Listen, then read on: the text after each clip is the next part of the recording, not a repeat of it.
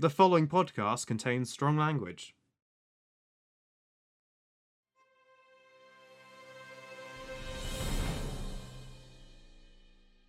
Welcome back to the Cine Rambles podcast. You're listening to Nick and Andrew, and we're here with your fortnightly fix of film-related ramblings, as always.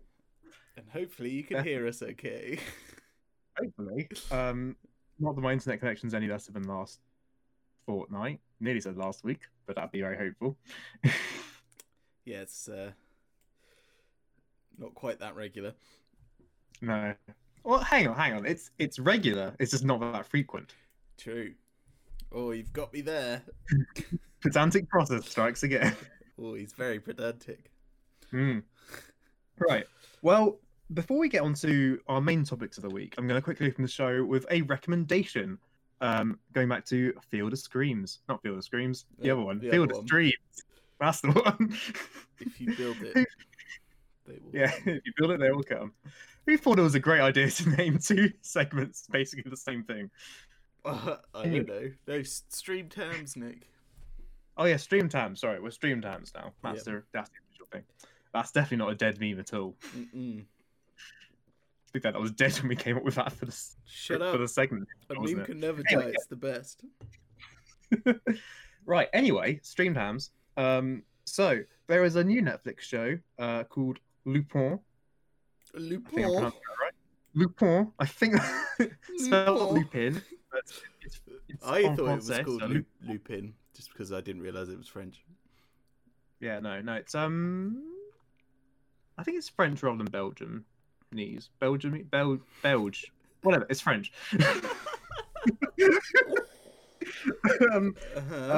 Yeah, so this is on Netflix. It's currently 5 episodes, although I think there's another 5 coming soon, so sort of labeled part 1. Okay. But so this is it's a new drama with Omar Sy of Untouchable. You'll know him from. He is in other stuff as well. He is. He's quite a prolific French actor, actually. I think. Yeah. I now can't think of any. He's been in other some Hollywood things quite recently as well, I think. Oh yeah, he was. Can you remember what it was? No. No. Oh well. Oh, he was in Call of the Wild. Oh yes, he was. Yes, because I remember we recognised him. Yeah.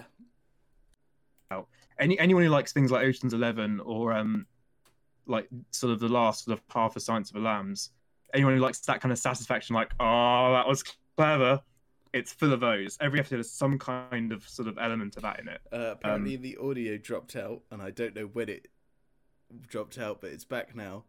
So I'm going to summarize. I'm going to summarize what Nick said, just very briefly. What, you've not even seen it? No, I haven't. It's you'd like it. It's got he was in Jurassic World. Omar Sy. Yes. Oh, was he in Jurassic World? He was called Barry. So it's got great. Okay. It's got Barry from Jurassic World. Not Barry from Barry. That's no. Well, you might easily confused. It's got Barry from Jurassic World in it, and Barry goes around France. Yes. Paris. Yeah. And he nicks stuff in heist-like fashion every day. Doesn't make things. That's kind of the genius of it. Well, yeah, he's basically trying to avenge his father's wrongful imprisonment. It's so the great thing is that all the heists, they aren't all necessarily like thefts, but for example, there's like a prison break he does in one of the episodes. Not like everyone, but just him getting out of prison. Right. Which is, you get a sort of similarly like sort of a little heisty kind of sort of subterfuge, sleight of handy kind of thing. It's very good, sort of Now You See Me-esque. Yeah. But better. Okay. You know, more grounded. But yeah, no, it's I'm really enjoying it. I'm three episodes in. Yeah, 3 episodes in. Watching it with my dad. I'd highly recommend it to anyone who wants that kind of thing. Cool. And I think you'd like it as well, Andy. You should watch it. Yeah, I mean, I might give it a go. I was tempted to watch it the other day, but I decided to watch Narcos instead. Oh, okay. Is that good? It's very, very, very good, yeah. But it's nice. It has this thing. It's amazing. More for what it's depicting, like because it's based on this true story, and the story itself is insane, just absolutely insane. Like, just, I mean, I want to say unbelievable. They literally have this thing at the beginning, like, I can't remember the term. It was like dream-like reality or dream reality or something. It's like when something is so unbelievable, you just literally cannot. It couldn't have happened in real life, you know, or it feels like it couldn't have happened in real life because of it's so ridiculous, and it's like that just happened in Colombia in the 80s. So this is about Pablo Escobar. Yeah. Is it that kind of? Yeah. So it centers around Pablo Escobar and some of the other of the like members of his cartel. And then on the flip side, it's a DEA agent called Walker, maybe, and his because he walks everywhere. Yes. And his partner, who is the Mandalorian, I can't remember his name. Pedro Pascal. Yes, Pedro Pascal. And it's about those two. So Walker is like this, you know. I think he started his career in Florida, you know, doing weed busts, and then he like moves to Colombia because he's assigned to the cartel case. And it's sort of, you know, about his descent into the culture and trying to stop this, but, you know, the insanity that was Pablo Escobar and the cartel is just, it's insane. But also the amount of money they made is mad. Yeah, it's not really spoilers because it happened in real life. But, you know, I think in the second... Yeah. But in the second episode, it says, like, you know, they were shipping enough cocaine to the US and around that whole continent that they were making $5 billion a year. That's a crazy man. That's why he had like a massive palette of like tigers in there. Yeah, he built his own prison. When he was arrested, for real, he was charged with this. We haven't seen this bit in the show. I just know this happened in real life. Yeah. When he was arrested, because obviously he bought every single official ever. You know, every policeman, the complete set. He had everyone in his pocket. For these really like serious crimes, they charged him 5 years. And they let him build his own prison, which was literally it was like a villa. You know, it had a swimming pool, and he wasn't allowed to leave the premises, but the premises was like 300 acres or something insane, you know. Yeah. So he could always get around that. Yeah, but also, you know, all of his men that were also like arrested for murdering people and shooting people just came to stay in his prison because it was a mansion, and it's just mad. But yeah, the show's really, really good. I strongly recommend. Yeah, that's one of the many on my list. Yeah. Anyway, that's some recommendations. Yeah, bit of Field of Streams. Not done that for a little. There you go.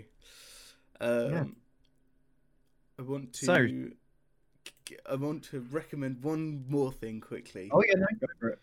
I only just started watching it today, but I thought it was pretty good, and I think it might be worth a look in. It was called I Am a Killer. Yes. And it is a documentary series on Netflix where they interview death row criminals who, you know, they're on death row, so they have X amount of time to live, and they're just interviewing them about their life, the crime they committed, the sentencing, you know, how they've been treated, how they feel about the crime now that they've been put on and they know they're going to die. It's very, very harrowing. But that's what you like after their work. Yeah, but it's very interesting. It's very good to see, but also you get to see like the mindset behind these criminals, and I just think it's very interesting to see behind the curtain in a way, because it's very easy to just stamp everyone as, oh, he's a murderer, so you know he's a murderer. Yeah, you know what I mean. Whereas in the case, he explains why he, in the first episode, he explains why he's he explained the crime from his point of view. So he firstly he was like, oh, I was brought up in a very abusive household, and my dad would beat every single woman I've ever known, all of his stepmothers and etc. And he saw this every single time, and he was like, if we had had a gun in the house, I would have killed my dad to try and save those women. And then he left home and then started drinking himself because he was a bit of a waster, and then he started taking drugs, and then the reason he was in prison was because he went to a like a drug den to buy some meth or something, and he shot the meth dealer because the meth dealer tried to start a fight on him. So what, like, a self-defense? Not really self-defense. He was like, well, they were arguing before, so, but he was like, I can't remember the exact words, but it was something like he knew that he would either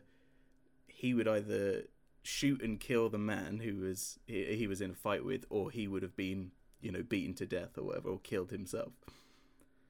So he was charged then, and then, to make matters worse, he then beat someone to death in prison.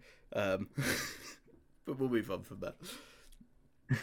But it was just very interesting to see how he started with relatively, or not good intentions per se, but at least some sort of moral compass that just slowly got worn away by constant exposure to drugs and violence. I just thought it was very interesting. You never get to hear about that side of the coin. I mean, Death Row is it's a very unique kind of position to be in, to be like told, you are going to be executed, but you're going to wait for it, but it will definitely happen. So just having to sit there stewing in it. It's it's weird that they don't sort of, I guess it's probably quite immoral to say, oh, by the way, we're going to execute you today, actually, in a couple of minutes, so let's go.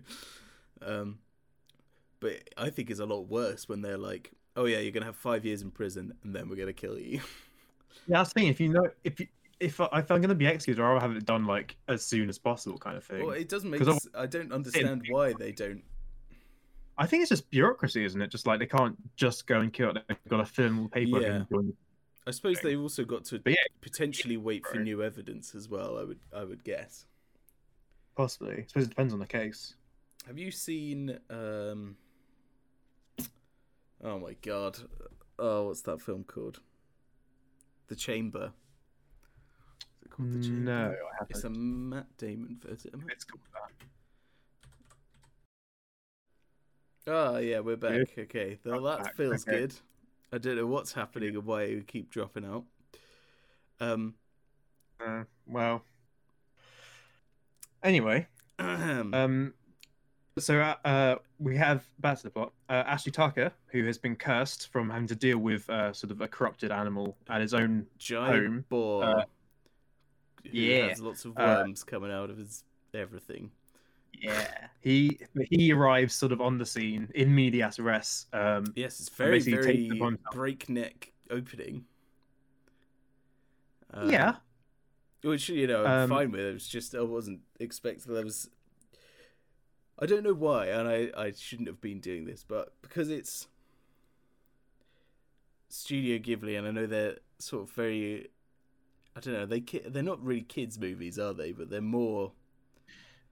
They're family films in the correct sense, in that they work for all ages for varying levels. Okay, but I was expecting it to be more. I don't know why. Obviously, I've never seen any other Studio Ghibli films, but I was expecting this is one of the more adult Ghibli ones. Yeah, I was expecting Japanese Disney, basically. Yeah, no. No. No. Which I understand now, but I was expecting, that sort of very... the way Disney films sort of very ease you into it. They establish the characters, then they establish the plot, and then it rolls forward in a very easy to understand way. Whereas this was like, oh yeah, here's a guy. Oh fuck, there's a giant boar, and oh great, he's been bitten by the boar. And, oh okay, the boar's dead now. And then they speak to the wise woman. The wise woman's like, yeah, you're fucked, mate. See you later.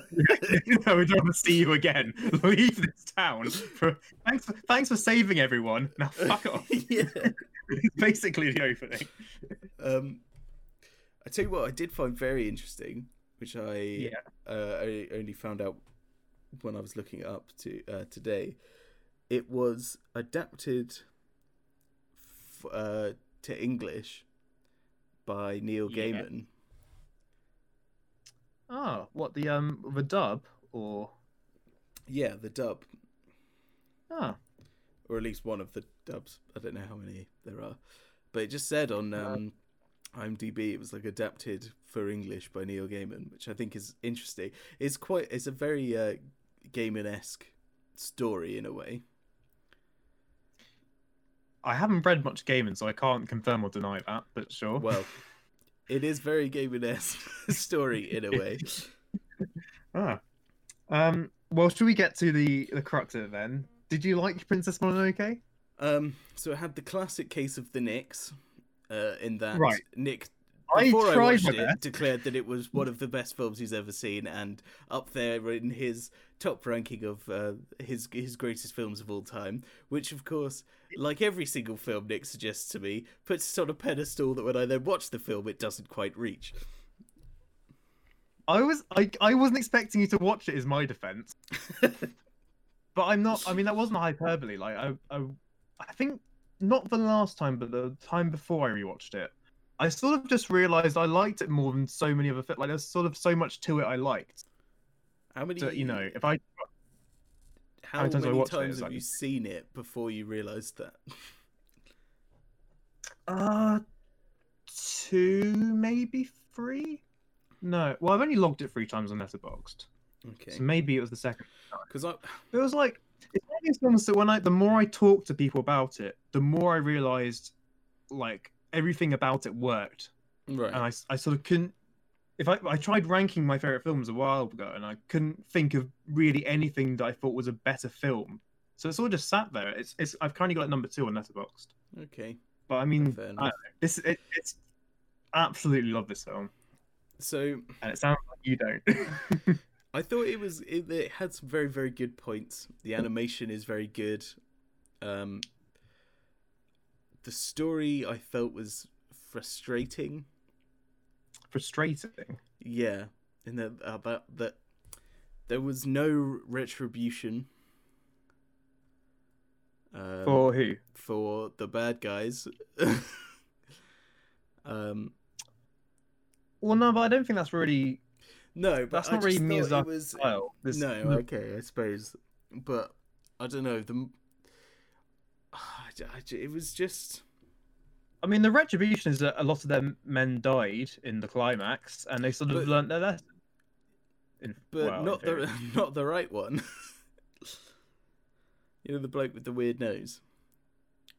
Yeah, well, he's sort of a lost cause, though. He's sort of, the representation of the foolishness of the human race. Yeah. I don't know. It was okay. I thought it was fine. I just thought it was very... and this might be a Studio Ghibli thing. It was very muted. And again, this might be the dub as well, but all of the deliveries of the lines was felt very like cold and emotionless. Also, this is definitely a dub thing, but whoever voices whatever her fucking name is, Princess Mononoke. Yeah. But they call her something else. They call her Princess Mononoke once. She has got an actual name. And then she's never referred to it again. No. Well, so the title, as a side note, it's supposed to... So the original Japanese is Mononoke Hime, which means forest princess, basically. And then they translate it to English and like, right, well, he means princess. Mononoke? Don't know. Let's not look at a Japanese dictionary. Let's just leave it as it is. Okay. Right. Great. So it baffles me that they didn't even think to translate it. So it's there. That's why it's called Princess Mononoke. It should be like Forest Princess. So is she supposed to be like a child or like a teenager? Yeah. See, I know you're going this because the voice actress sounds way too old. Considering she sounds like a 50-year-old woman. And... she's supposed to be like 15, I think, or 16 maybe. But yeah, no, I know what you mean about that. See, I thought. See, normally, so basically, like the early 2000s, I think it was. Miyazaki made a deal with Disney that they basically help handle the Western releasing of Ghibli's catalog, and at that time they commissioned a load of dubs. Okay. And the Disney dubs are for the most part fantastic. Like they're some of the best anime dubs there are. Like credit where it's due. The Mononoke one's interesting because I didn't think it was that bad until you pointed it out. Then I went back and listened to it, and you're right. It is more stilted than other ones that I remember. It's just I'd like to describe it as stoic. But yeah, it's very like stoic. It feels just very withdrawn in a way, especially the main character. Yeah. What's his name? Ashitaka. He is stoic though by nature. Well, yeah, but there's a lot of things. He's literally, in a fight or he's having an emotional moment, and his tone just remains exactly the same at all points. Yeah. And obviously that's not really the film's fault as the dubs, so... Yeah, I've never actually seen a Ghibli film with subtitles, so that'd be an interesting thing to compare. Yeah. What I thought was weird was, and I think this is probably the point of it, was that no one was, other than the weird little fat man on his stills, no one was inherently that, in the wrong or bad, if you know what I mean. Even see this. Go on. I was going to. Well, this is leading up to what I think is the best thing about Princess Mononoke is it's an absolute masterclass in terms of morality and storytelling. Yeah, because there are no bad people besides Weird Nose Person, who's sort of his own thing. But in terms of like factions, there's no bad and good. Like even Lady Eboji, who is the antagonist, isn't a bad person as such. She's just trying to do what's best for her village, and she's sort of misguided. Yeah. This is sort of the ultimate thing of all of this is that everyone there's no like clear good or evil in this world like there isn't in our world. It's all shades of sort of grey of morality of what people think is best, what works for them, what they want to have to do to survive. Yeah, and I like that. There's a great line at one point. I mean, the line itself isn't great. It's like, Mononoke shouts at Ashitaka like, "Whose side are you on?" Right near the end, it's like, and he goes like, "I'm not on anyone's side." Because there are, the whole thing about taking sides is sort of detrimental to the point, especially when it comes to something like the environment. Yeah. It's not about sides. It's about we've got to work together. We can't have these divisions and just clear camps of, good and bad, right and wrong. Yeah. But I really like that sort of element to it, because the way it's structured as well with Ashitaka is this third party who comes in medias res and sees the sort of the conflict going on. And, he goes to Irontown, he sees what's there, and he sees their side of things. And then he goes off with Mononoke and sees the forest and the wolves and their side of things. Yeah. And there's balance to it all. I really like in it, and that's one of the big driving forces behind it. Yeah, I can see that. I just think, I think again, I can't help but compare it to. I don't know, like to Disney films, but I was also just other films. It reminded me of James Cameron's Avatar, in some Avatar, yeah. In some ways, yeah. It just in that man versus nature sort of way.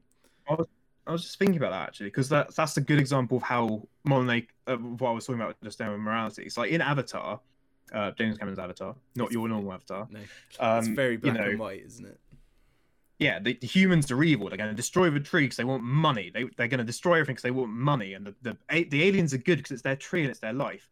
Yeah. But Monarch is not like that. It's like, well, you know, we need to clear the forest because we need the industry to survive, to get that, you know, this is how our city needs to thrive. The forest is interfering with it. And on the other hand, the forest is like, well, your activity is interfering with our stuff. It's not, you know, no one's right or wrong. Everyone's just got their own thing they're trying to do, and it's shown as that. Yeah. Also, it's like they also sort of need the iron to defend themselves, don't they? Yeah, because there's the emperor and the other Japanese the samurai who are coming to, you know, we see them early on in the film as well, like murdering a different village, and it's like this emperor is this looming threat, and you know, so there's that sort of the lady, wherever her name is, Eboshi, she's just trying to not only she's trying to protect her people, but also, you know, thrive as well. I thought that was interesting. All I was going to say about it's had a very strange lack of music. And I don't know if this is a Ghibli thing again, because I haven't seen any other things, but there were moments when it was like, and this was what really made me feel like it was very like stilted and muted in some points, was a lot of times in an equivalent thing, you know, from a different studio, there would be emotional music that would be pushing you to feel a certain way. You know, when he looks out across the forest, you know, there'd be like, oh, this magical music to see, oh, you know, look how amazing the forest is. Or there'd be something else, you know, when he's having dinner with all the people, there'd be like, you know, nice, happy, jolly music to say, oh, you know, so you can see the positives of both. And there just wasn't that at all. And it made it feel very withdrawn. And I noticed this distinct lack of music when he's like, he's saying he feels this certain way about things, but we can't connect to him as much because of without the music. I don't know. Music isn't that important, but obviously it is, because it gives you a lot of emotional nudges in the right direction. See, it's interesting that you come to that conclusion from it, because stuff like, you know, we have these majestic views of him looking out of them, there's no music. I like that because it's the view speaks for itself, and the animation in him was absolutely jaw-droppingly beautiful. And I think that's I feel that's a lot of Miyazaki's philosophy, is sort of like, you know, there is music in this and in other Ghibli films, but a lot of it's quite understated or sort of infrequent. I think a lot of the time he sort of just lets things speak for themselves and their emotion. And I think, and going back to Evangelion, which we haven't gone to yet anyway, but going forward, but like that as well has a sort of sometimes forgoes music, and sort of the lack of music sometimes sort of lets you sort of really focus on what's really going on emotionally in the scene. And sort of narrow it down. But I think in Evangelion, emotion and emotional turmoil, and, you know, the mental happenings of characters are a lot more substantial and more important to the plot in particular. To the point where when there is a lack of music, it's a lot more significant, where it's like, for example, the train scene in episodes, you know, we've just had these big battles where there's this really tense music going on, and they, you know, they've got these musical stings for different characters and other things, and then just to have that like 3-minute long silence was very stand out, and was like, oh shit, you know, this is a very significant emotional choice and, you know, moment for this character. Whereas the consistent lack of music made me feel like, I don't know, it just wasn't, it didn't gel, or, you know, it didn't make me feel the way that, it didn't provoke my emotions the same way that Evangelion did. No, well, Evangelion is a very emotionally driven show anyway. Like, it's a very sort of internal narrative. That's probably not the right way to describe it. I know what I mean. But I mean, so what you're talking about there, like with the train station scene, that's the sort of a like punctuating silence. Yes. Which isn't, that's like the extreme example of what I'm talking about. Like, I mean, Mononoke is, again, like, it's just sort of a more subtle approach to it. But I think it's more like, you know, it's oh, this is the moment you want to be sad, we'll put sad music on. Now you are sad. Oh, this you need to be happy, we'll put happy music on. Well, Mononoke is more, you know, feel the emotion you want to feel. We will present the scene to you as it is, and you know you'll feel honestly. I found myself not, and this sounds pretty bad, but I just found myself not caring as much. I feel, you know, if you compare that to, I don't know, Lord of the Rings. You know, when they're walking, you know, through the forest and you see these amazing views and you get this very, very incredible score that really, and I mean this is saying because the music in Lord of the Rings is particularly excellent, but it really pushes you to feel the right thing. You know, you get that amazing sense of adventure when they're walking through the forest, or you get the sense of dread and the sense of doom, or the sense of pride from the armies, or the courage, the hope, you know,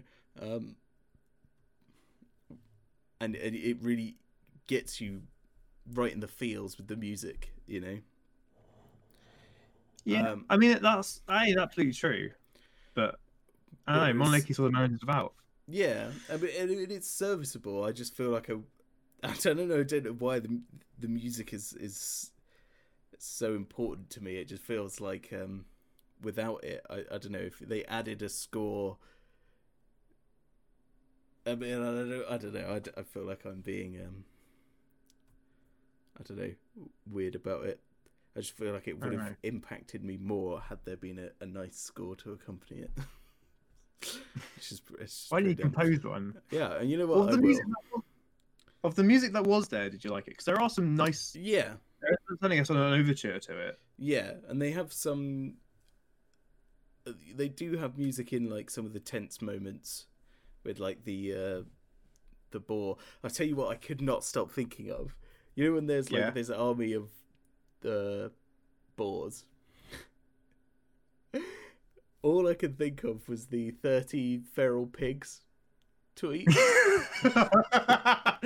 The 30 or 50 feral boars. Yeah. Or feral dogs. Because, you know, that woman, she's like making guns ready, and she's like, oh, I really need these guns. They're very, very important. And then there's this army of pigs. I was like, oh, she needs those guns for the 30 feral pigs that can appear on her borders at any moment. Oh my god. You ruined it. And then that's all I could think of through that whole scene. That's another thing, was, you know, that bit should be really emotional. You're literally seeing like this whole, you know, swathes of the boars and the people like die. Yeah. And it was just a much more emotionally detached than I feel like it could have been. I don't know. I do admire that, you know, letting you feel your whatever you want to feel rather than manipulating you through music. But it just left me feeling a bit unsatisfied by it. Well, so another thing I really like about Mononoke is there's the sort of the world building of it. I really enjoy. I like how there's sort of all these different elements of the forest. Yeah, so that's very that aspect is very gaming-esque. Yeah, so I like one of my. It's weird. It's one of my favorite scenes because it's a very sort of small scene, but just after Ashitaka rescues Mononoke from Irontown, and he sort of collapsed, and the 8 people appear. Oh yeah. There's something about because there's something so mysterious about them. They don't really come back again. And they're not really explained. These dark, shadowy figures with the red glowing eyes, and they have this sort of low, droning voice. And there's something about it sort of signifies like this deeper world beyond what we can really sort of comprehend. That sort of just barely scratch that. You were right there. The forest spirit does look very, very, very derpy. Oh yeah, the forest god. Yeah. What is that about? Yeah. Oh my god, his face came out. I was like, what? He just looks so fucking dumb. It's just weird. Like, why didn't they just give him a normal, just, I don't know, like an exaggerated deer face rather than like a really. It wasn't human at all. It was just like a deer face but squished. It was just so weird. Right, we've been banging on about this for ages. Do we want to? I want to mention, you know, the forest spirits, the little Oh yeah, the little ones. Yeah. I want to say Koroks, but that's Zelda, isn't it? They're so goddamn cute. When they do the weird head thing. Yeah, there's a little like. Yeah. I can't do a noise. They're adorable. They're right. Yeah. There's things like, you know, it's things like this. There's the wolf tribe. There's the pigs. There's all these different elements to it.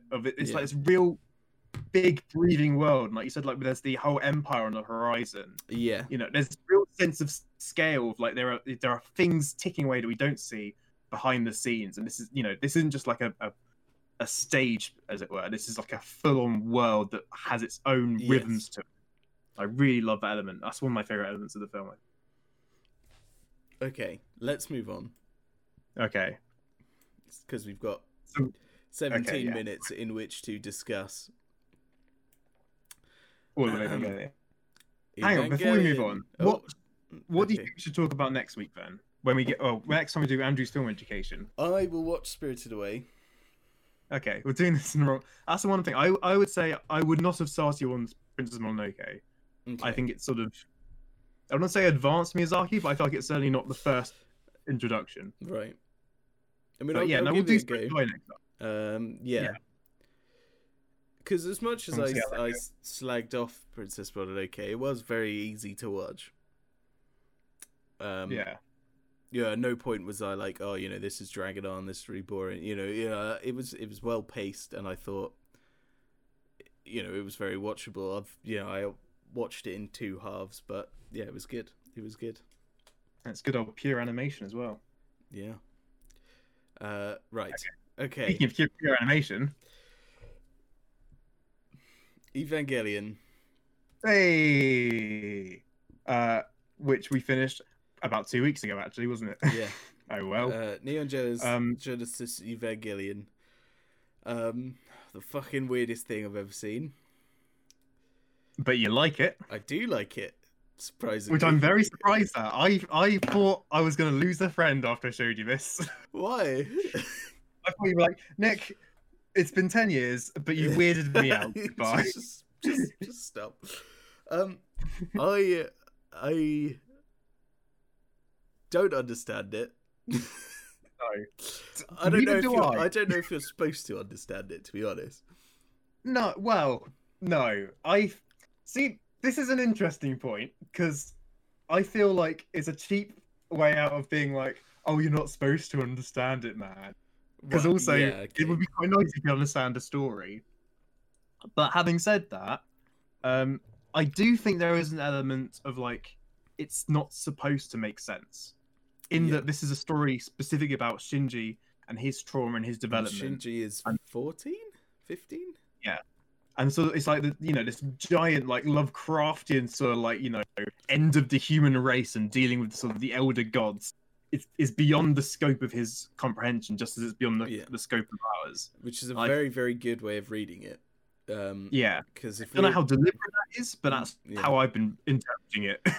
The other thing about what you said about it's cheap, it's very disappointing just to say, oh, you're not supposed to understand it.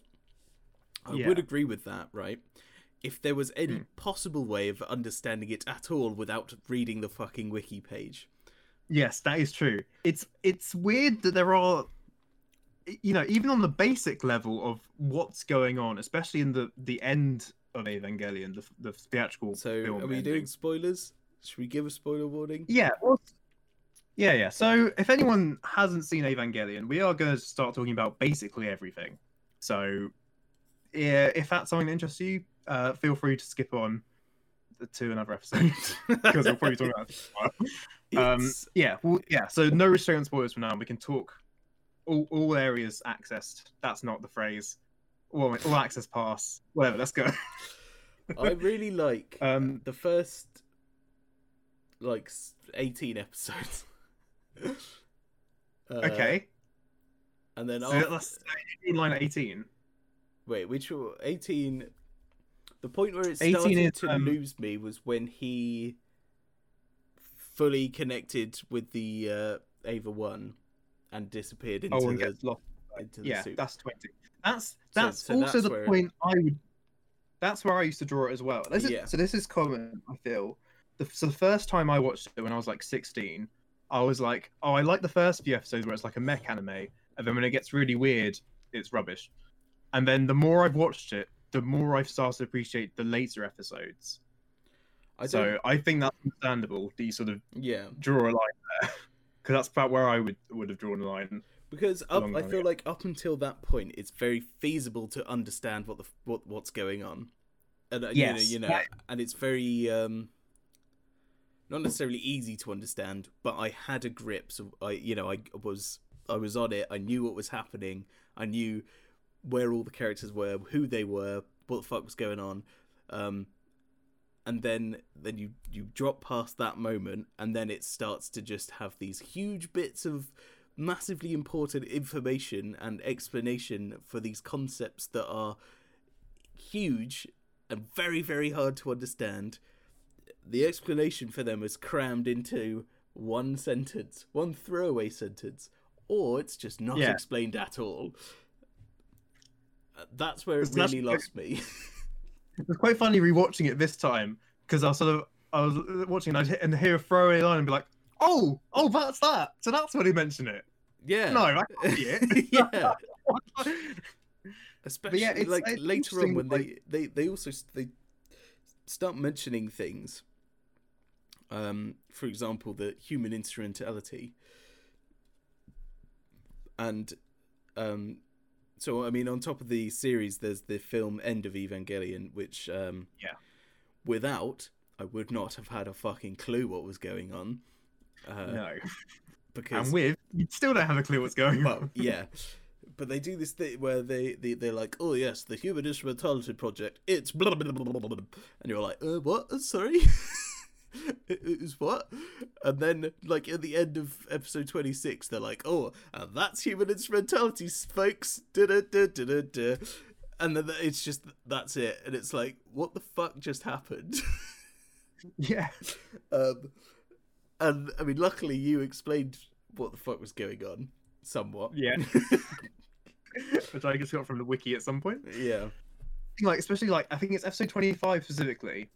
So, in the first half of it, it ends with Gendo being like, Rei, let's go do something. And then it cuts to adverts. And we come back and Jinji's like, I feel really weird. And then someone's like, yeah, that'll be human instrumentality. And like, that's happened, has it? Compared to in the film, where the instrumentality process is a massive thing that happens. Yeah. A giant chunk of fucking existential horror. Yeah. Because the entire human race is just liquefied. And then the animates in an ad break. It's just yeah. And we discussed this when I watched it, was why do we think this was happening? I was, I reckon they must have run out of money. Yeah. So it's interesting because we should explain why for those who haven't watched it. Basically, the last two episodes take place entirely within Shinji's head. And they start to reuse a lot of old animation. There's a lot of repetition and, sketches. Yeah, sketches.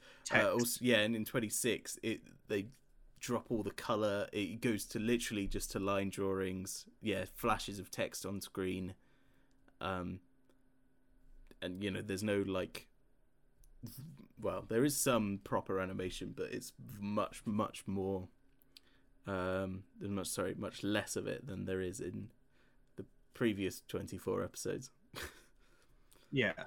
So my potentially flawed understanding of it is the show was written, I think, more or less week by week. so as they went along. The common understanding is that it ran out of money. Apparently that has been refuted, but again, I feel like that must be it, because you can see so at the end of each episode after the credits there is a preview of like next week on Evangelion, and I checked, and the preview for the preview at the end of 24 for episode 25 shows animation from End of Evangelion. It shows Unit 2 fighting the mass production Avers, but it's in the early sketches, and so they haven't even finished animating it yet. Okay. So the content of End of Evangelion, I'm sure, must have been planned to be in the series, and then they couldn't do that big action climax with the money they had left, and had to just sort of summarize the sort of the instrumentality bit. But it's interesting because the anime came out and all the audience were like, "What? That's not a proper ending. We want a proper ending." And Anno then went and made End of Evangelion quite begrudgingly, but sort of with the idea of like, "Oh, fine, I'll make this big action climax you wanted." Like, well, it seems like you were already making it.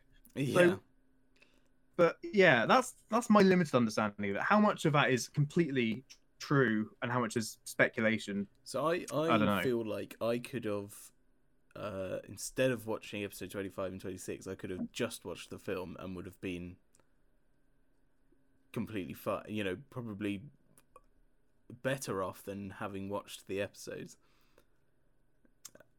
I think the episodes are still important. The problem is there's no good way to watch them at the moment. Until now, or in 2 weeks' time, because I'm working on a fan edit. Because I'm an absolute nerd. Yes, I see. Yes. But I mean, there is content in episodes 25 and 26 that's worth watching, which doesn't really get recapped in the film at all. Like, for example, so in the first half of the film, Shinji's basically in a near comatose state for most of it, just locked in his head, sort of just mumbling and being dragged around. And episode 25, the first half of it, is showing what's going on in his head, which I think is quite crucial information. Okay. So yeah. If only some mad genius could cross-cut between what's going on in Shinji's head in episode 25 and the actual real-world events at the End of Evangelion. But which handsome bearded maverick would be able to do that with Adobe Premiere? Oh, it's definitely this Paint Nick on screen. Yeah, good old Paint Nick and his giant eye tumor. Yes, I would like to call him Better Nick. Wow. Okay. So is there a point to Evangelion talk? I feel like we need some kind of right. Is this a review? Is this I don't know. Well, yeah, let's review. It is very complex. The actual mech action, if you're into that, is especially early on is great. Yes. There are some excellent, really, really tense, amazing battle scenes. The moral compass of all the characters are very, very skewed, and it also happens to feature, and I kid you not, my least favourite character of anything ever. In all fiction. In all fiction. And she's supposed to be the good guy. Oh my god. I can't believe you got through the entirety of End of Evangelion and still have no sympathy for her whatsoever. No, she's the worst. She is the worst. She gets mind raped by a cosmic monstrosity into a comatose state. And then she's the worst. While she can feel it. By these worst, Nick. She's a child. I don't care. Probably has bipolar disorder. Oh, massive trauma in her childhood, and you know. Do you know who else had a traumatic childhood? Everyone in this show? Yes. And do you know what everyone else in this show isn't? A massive wanker. Well, I mean, they are, but less of a wanker than... There is a massive wanker, if you know what I mean. Ew. Oh, she's such a dick. Well, the thing is with Ava in total, because it was commissioned to be just another mech anime, but Anno was basically sick of them and decided to make one that would essentially criticize and sort of satirize the genre. So I think a lot of these elements are supposed to be jabs at like the standard anime conventions. You know, normally there's like, oh, firstly, for one thing, all the animes have like, shy male protagonists, and then all the hunky girls you can choose from. Hunky. Whatever. Like, so for example, it's like, in anime you have like, you know, the shy, quiet girl is like, okay, well here's Rei, who's like a literal clone with half the personality of a human because she's not really a real human. She's a vessel for a god. Fetishize all you want. Also, is she technically his mum? Yes. Yes. Yeah. So she's she's a clone of Yui, but she's also the vessel of Lilith, and I don't know how that works. I think we may as well be speaking literal Japanese to people who haven't seen this show. No, I've got this. She's a clone of Lilith. But Lilith is one of two primordial gods. Lilith and Adam are the two primordial gods sent down to Earth. No, Adam was supposed to come to Earth, but Lilith fucking beat him to it, and that wasn't supposed to happen. So Adam basically sacrificed himself with the spear of Longinus because Lilith's spear disappeared somehow. So human life generated from her, while Adam sat in hibernation in Antarctica. And then Katsuragi Expedition awakens Adam because they're idiots. And then Second Impact. I'm not going to try and explain this because we might be here forever. Yep. Back to my point. But then, so there's a thing in Japanese anime. There's the Sunda, or it's, you know, the girl love interest who's sort of like really bitchy, but secretly deep down like, she just wants the main character. So there's Asuka, an absolute cow, who she is the worst character, but is also a pretty terrible human being at various points. And looks like her massive behavioral problems and mood swings are actually because of deep-rooted trauma, not because she's quirky. Yep. And so on, to save some time. But I think that's a big element of it. Is it's like it's taking these sort of conventions of anime and actually like, okay, well, what if this person really existed? How awful would they be, and why would they be like that? Answers trauma. Yeah. I do like that element of it. I do like the sort of subversion of that, and I think it's an interesting sort of criticism of fiction in general, and sort of the way characters are. I understand like why. It's just she's the fucking worst. You know? I mean, I'm not gonna lie, she's pretty terrible. I'm surprised she's got quite the vicious reaction you've given her. I just don't like as well the fan reaction to her. Like, there's people are like, and it's fucking simpy weebs. Oh no, we can't say that on Twitch. Sorry, Nick. Yeah, well, there goes Cindy Rambles. It's okay. I think it's not banned till the 22nd, so you can say it as many times as you want. Oh, good. But it's funny that like the waifu wars subculture on Evangelion is one of the great missing of the points of almost any work of fiction. It's also the people who idolize Tyler Durden in Fight Club. Yeah, but I just don't understand why people like her. She isn't likable at all. She has literally not a single likable aspect. So I used to like her more. My opinion has changed a lot more on this watch through. I wonder if it is something to do with the dub, because she was somehow more tolerable, but I don't know. I don't know. I recommend it.